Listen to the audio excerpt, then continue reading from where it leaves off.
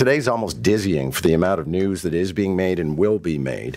And one news story that will be told will be the budget for the province of Ontario coming down at 4 p.m. this afternoon. Siobhan Morris, CTV Queen's Park reporter, joins us now for a bit of a preview. It's nice to have you. Good morning, Siobhan. Good morning, John. Okay, so we know a few things that are going to be in this budget. What can we sketch out?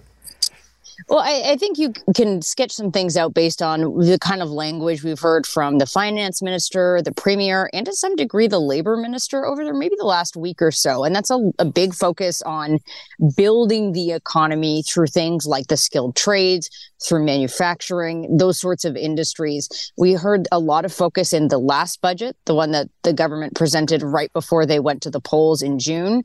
That one focused a lot on building physical infrastructure with some really splashy highway projects. This time, it seems like they're focused on a growing industry across the board, getting more people into the skilled trades and adding more, as the premier says, well-paying jobs. Okay, and one thing we won't hear, it would seem, and especially based on what Doug Ford had to say yesterday, and throw in number 26, Nick, one thing we probably will not see is money for Toronto, because it seems like Doug Ford yesterday already was administering the strong medicine. It's always a fair request, but we've given Toronto hundreds and hundreds of millions of dollars, no matter if it's Toronto, if it's for their transit, actually not 100 million, probably a couple billions of dollars to Toronto. We've bailed them out on numerous occasions. So I'm guessing, Siobhan, we should probably brace ourselves. I don't know. The rest of that question that I had asked the premier that he's answering is, it's impossible to squeeze an actual answer about what's in the budget from the premier or the finance minister the day before. They say, it's essentially being held under lock and key. The way I came at it was, should the city be making other plans here? They've asked this money. They say that it's needed. And he, said it's fair, didn't say whether they should be making other plans, but then did go on to say that you have to be fiscally prudent, that you have to not just drive up taxes, that there are efficiencies. That's a favorite Fordism, efficiencies to be found everywhere.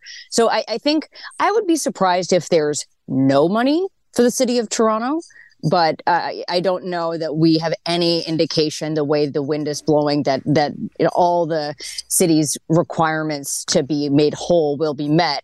It's interesting to hear it too.